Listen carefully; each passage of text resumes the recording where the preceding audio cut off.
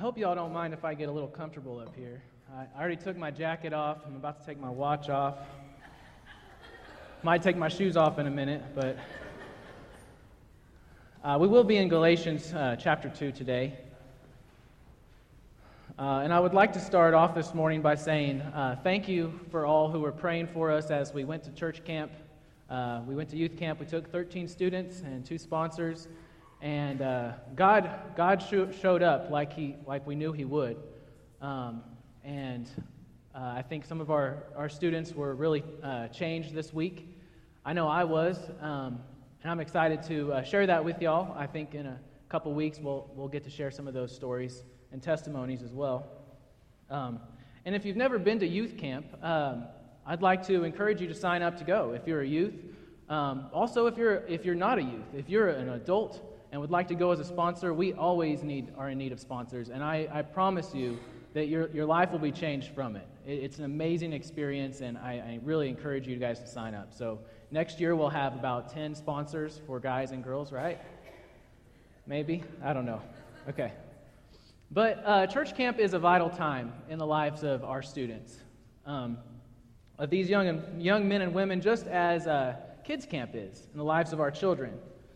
The experiences they have there are unforgettable. They are able to disconnect from their normal everyday life and the distractions and the sin that so easily entangles us, and plug in with other believers and worship God in spirit and in truth. And so church camp is foundational in the lives of our students. I'm sure maybe you remember church camp. Many of y'all have gone to church camp in the past, or maybe just visited kids camp. And maybe you remember, what you remember is it was just the food, how terrible it was. Maybe it was just how hot it was that week you were there, or how much you missed your bed. Or maybe you're reminded of what Jesus did for you on the cross. Maybe you fully committed your life to Him for the first time. Many of our students have had that experience at church camp. Maybe just thinking about church camp has reminded you of your identity in Christ. I went to many church camps growing up. One in particular was called Camp 220. I went to this camp as a sponsor. I also went as a student. And the 220 is basically the theme of this chapter in Galatians chapter 2, verse 20, and it's, I have been crucified with Christ, and it is no longer I who live, but Christ who lives in me. In the life which I now live by faith, in the flesh, I live by faith in the Son of God, who loved me and gave Himself up for me. It was at this camp, 220, that I recognized my identity in Christ. I was in college when I went into college, I lost my identity. I lost who I was in Christ. But going back to this camp as a sponsor really opened up my eyes to what God was calling me to do. And as a result of that and many other people pouring into my life, I surrendered my life into ministry. Did you all bring your wallets today? I'm just joking. That was Mark talking about that last week. No, but most of us keep our identification in our wallets, right? Sorry to throw that curveball at you. So we all have maybe a driver's license or some form of identification, social security number. Maybe you've memorized it, whatever it is. But from the day we're born with an identification. We all have an ID that we're associated with. And we're all identified by all sorts of things. Maybe it's our fingerprint or the accent that we have, facial features, and many other individual characteristics that we have. But one particular identification that we all have from the day we're born is that we are sinners. That's something that is present in all of us, that is deeply rooted in each one of us. And I want you to understand something. We are all sinners who stand condemned before a holy God. And we deserve nothing but eternal punishment and wrath for being sinners. What we deserve is what God's word calls hell. and we don't have what it takes to overcome it. We have to receive something from above. We have to receive the mercy of Christ, the mercy of God through Jesus Christ, who was crucified as a sacrifice for our very sins when we didn't deserve it. And it's only when we accept his love and his forgiveness that we can be made right with God. And that is our true identity in Christ. I love to go fishing. It's something I really enjoy doing, and some have identified me as a fisherman. I don't know where that came from. Some call me Fish. I don't know. I got lucky, I guess. But on our recent vacation to Oregon this summer, we went deep sea fishing. One of my favorite things to do. We do it every year. But this year we went 10 miles offshore. So the trip out to where our fishing spot was an hour away. And so I went with family members, but there were other people on the boat who were also going fishing as well. And there was one guy in particular who stood out to me. As soon as we got on the boat, he was loud, he was obnoxious, and he had a mouth of a sailor. Like, he was already out there, like he knew how to use bad language, I guess, his potty mouth. But he was just the loudest guy out there, and talking obnoxiously. And he got into a conversation with my dad, who is also a pastor. And it was just funny how the conversation changed. He was sitting there talking to my dad, cursing up a storm, saying all these things about his business and how, arguing and complaining about all sorts of stuff. But then he asked my dad, "So what do you do for a living?" My dad said, "Well, I'm a pastor." And you know what? How quickly his conversation changed? He started talking about the church that he was plugged into, about the discipleship programs that were going on, and all this sorts of stuff. And it was just a funny thing to me how quickly his identity changed.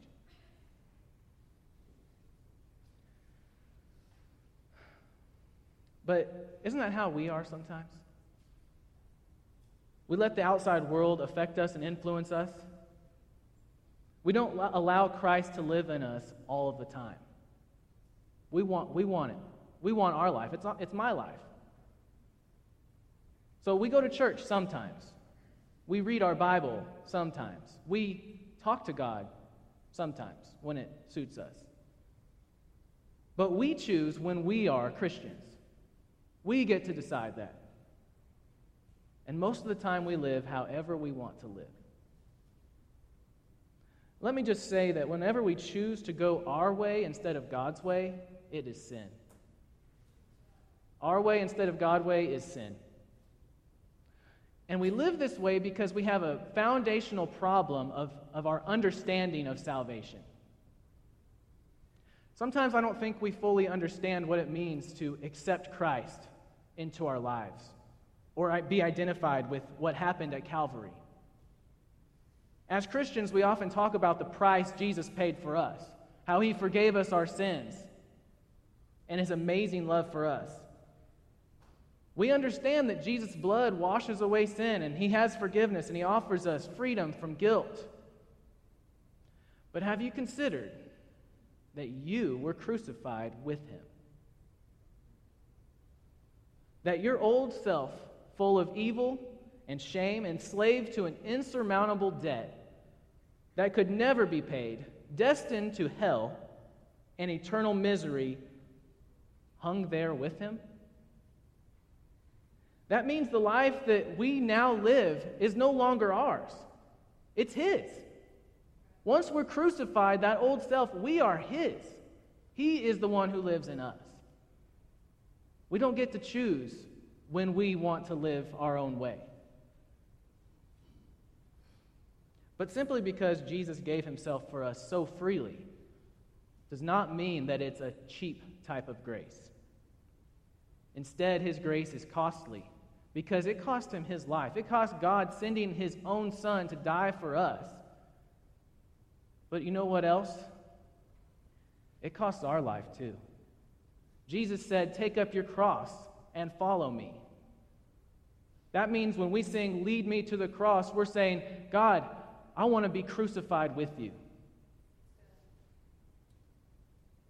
You see, to participate in the life of Christ, we must be first identified with him in his death. To participate in the life of Christ, you must first participate in his death.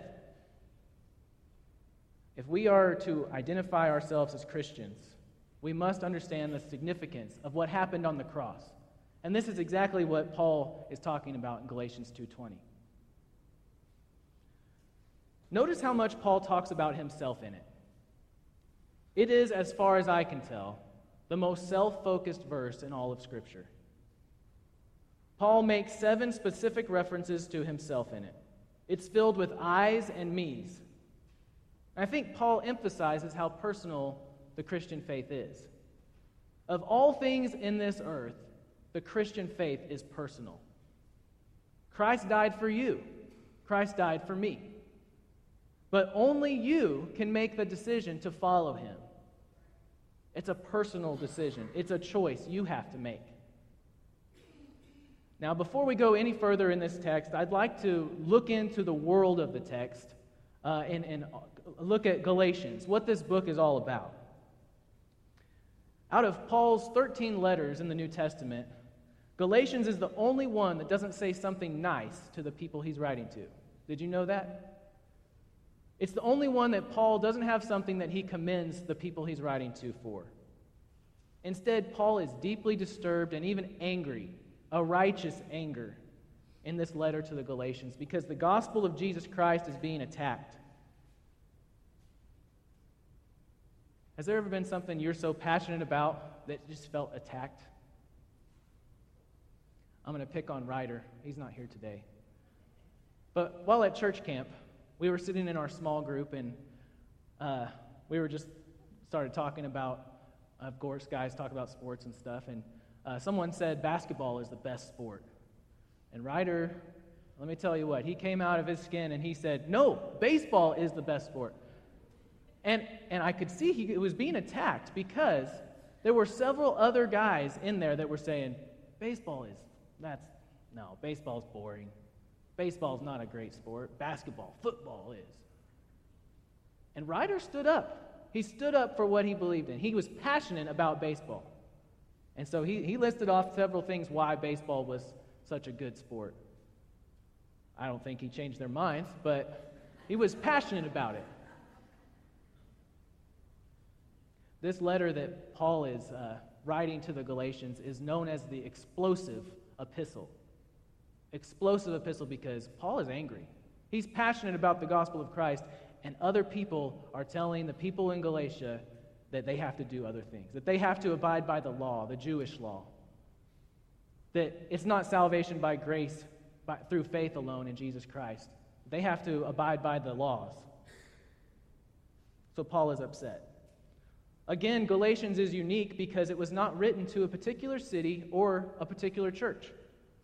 A collection of towns and churches is what Galatians was. It was a region, Galatia.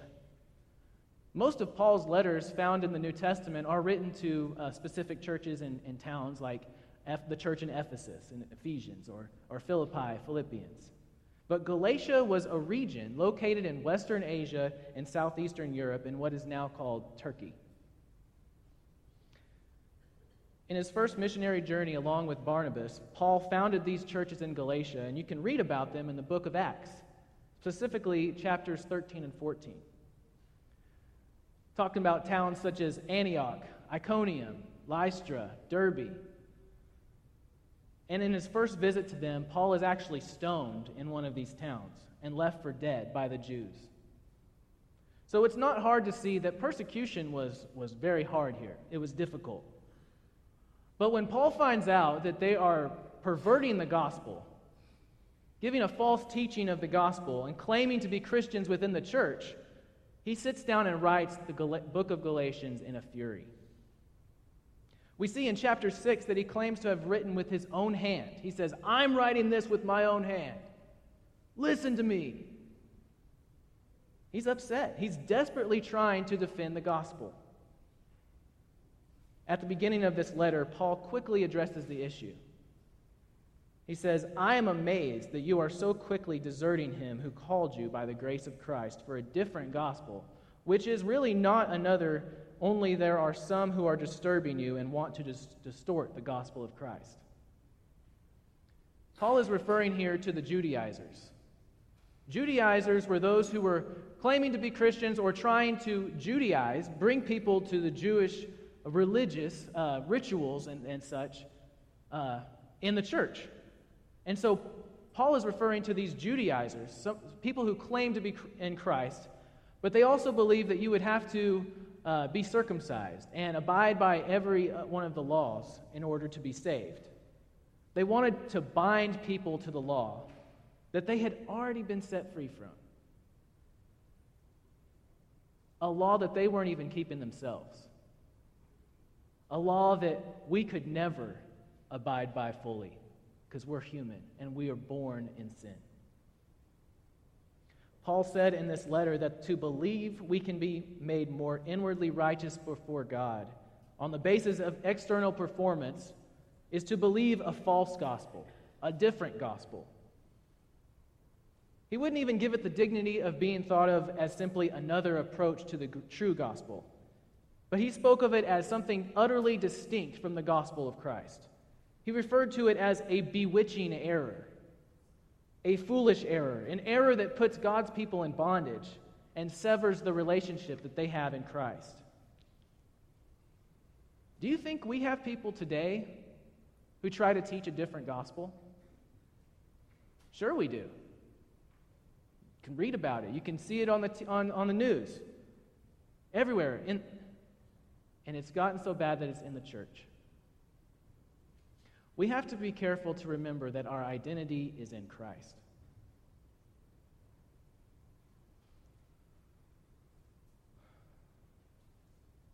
So here Paul is shocked that the Galatians are actually listening to the Judaizers, forgetting the freedom that they have already found in Christ.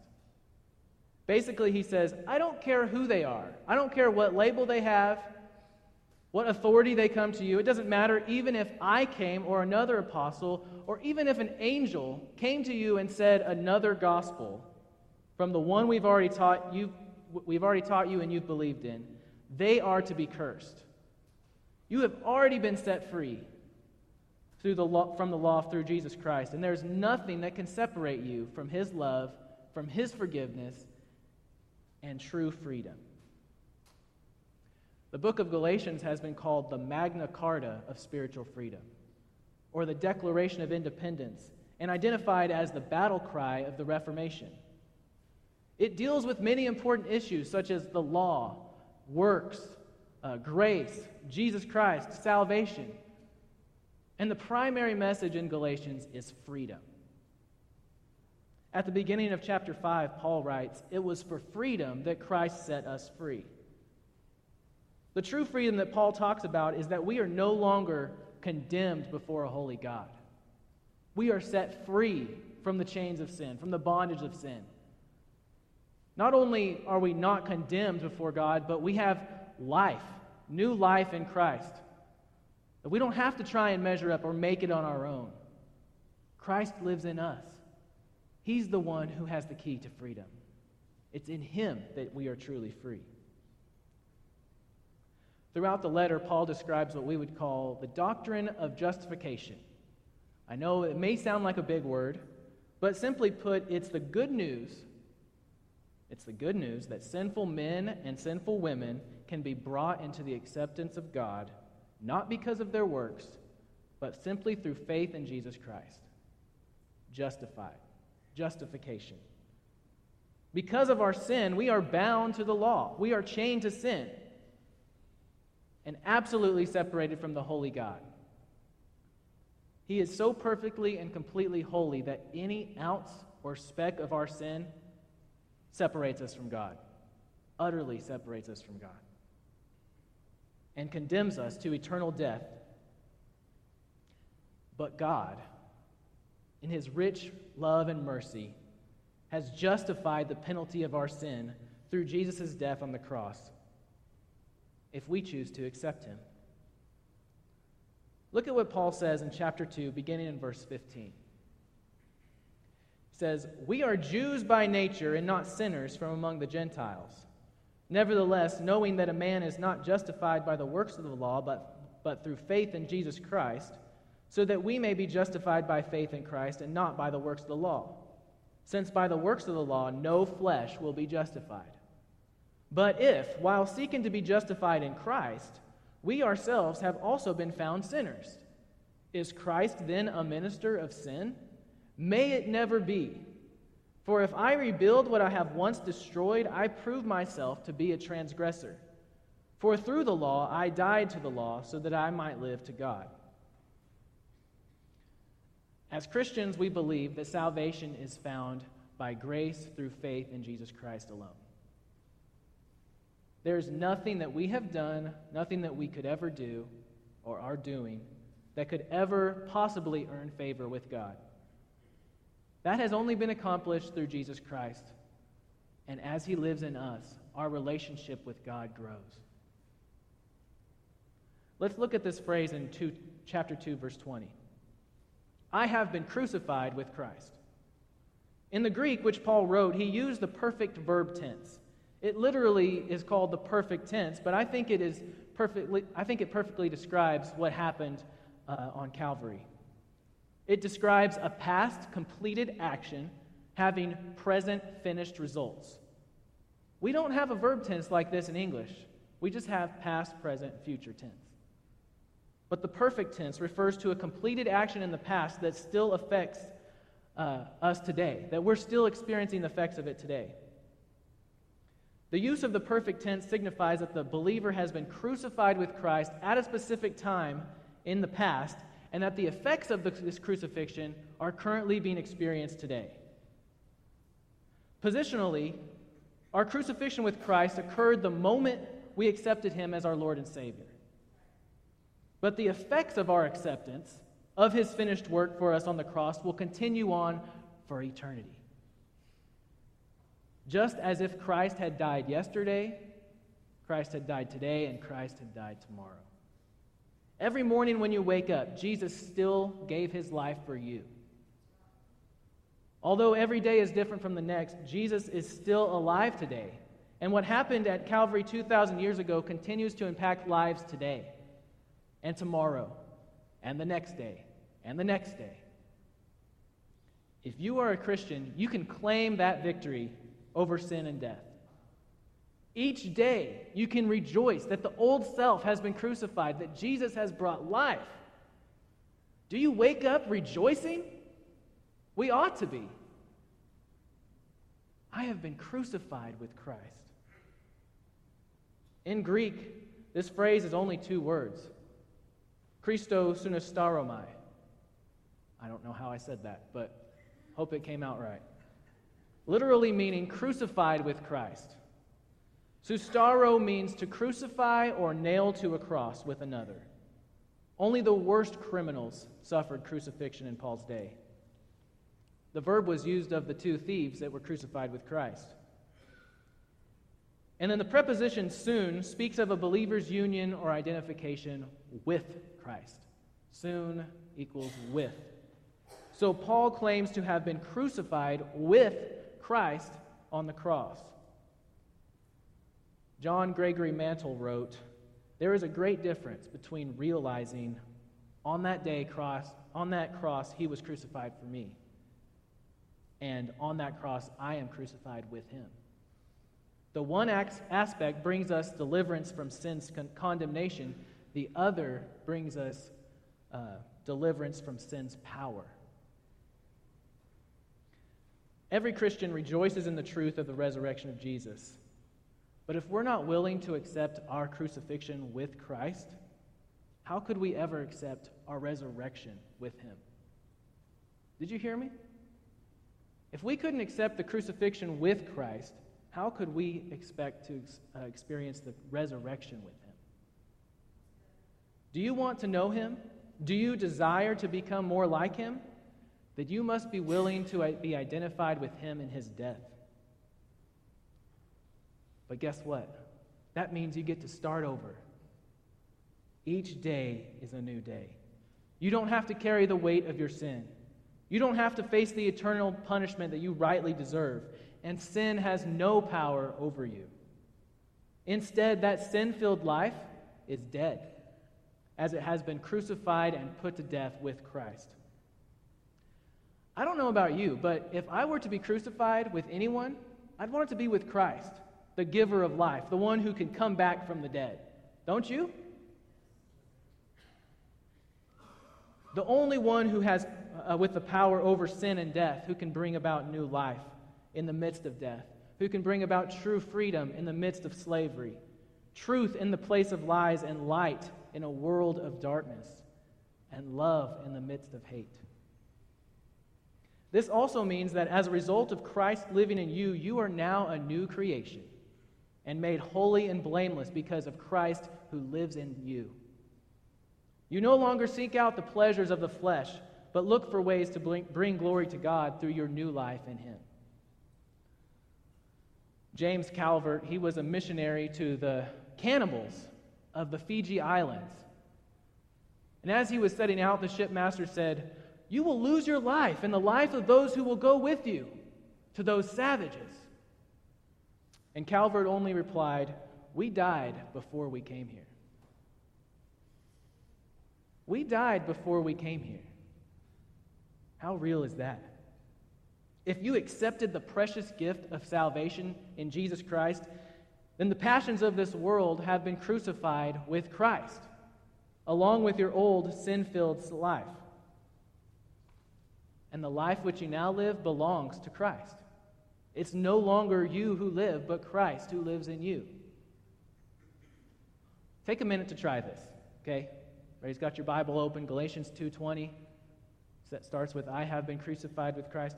Put your name in place of all of the pronouns that say I or me. Is this true in your life? Nathan has been crucified with Christ. It is no longer Nathan who lives, but Christ who lives in Nathan. And the life which Nathan now lives in the flesh, Nathan lives by faith in the Son of God who loved Nathan and gave himself up for Nathan. Do you see how personal this is? And the reason that we have new life in Christ is why? Because He loved us. He loved us.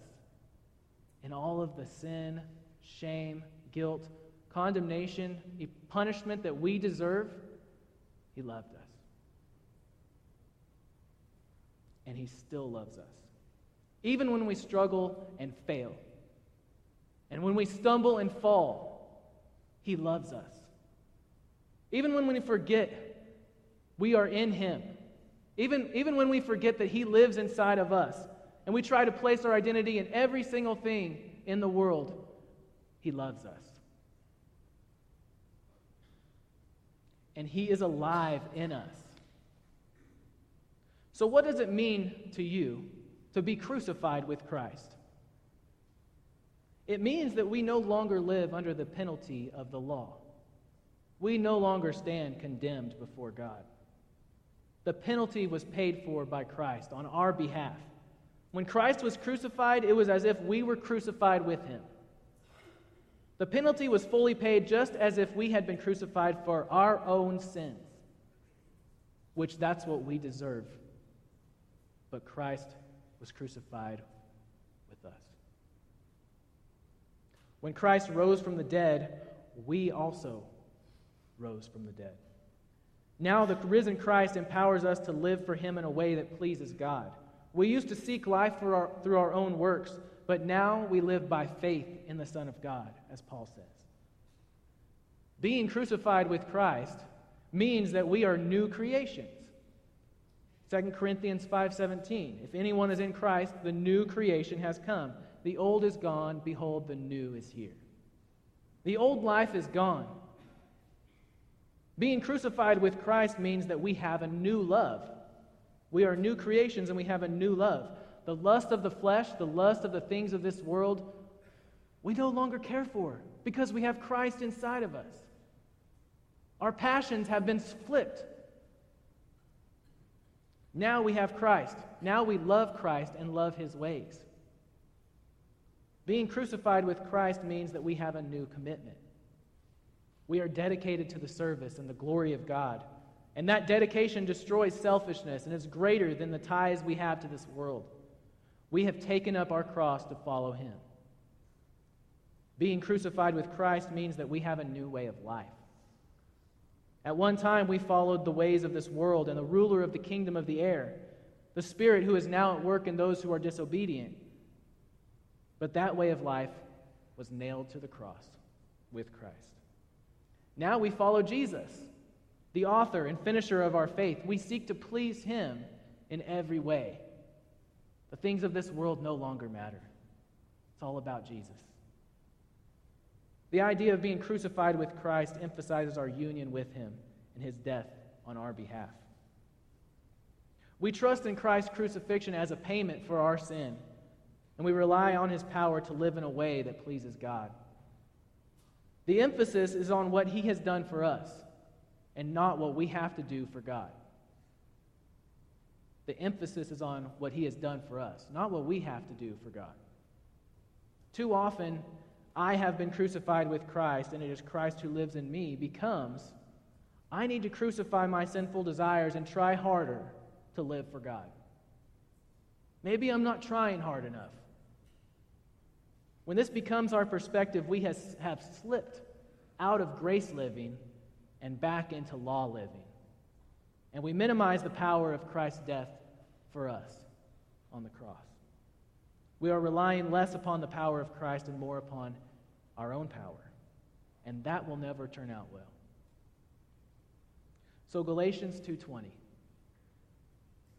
tells us how we have escaped the penalty of sin to live a life that pleases God. Knowing that we are crucified with Christ should give us great encouragement in our Christian walk. We have the power to say no to sin and yes to God.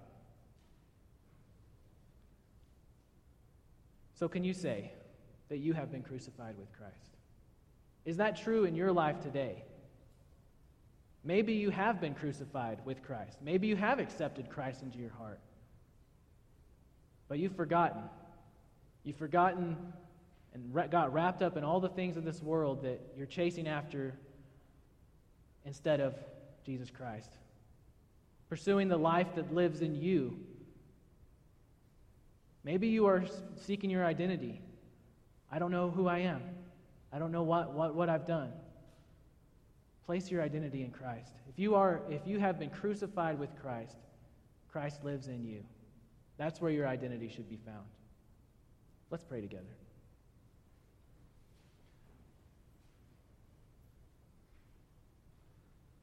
Oh God, we stand in awe of you. You are holy. We are not. God, we stand condemned before you.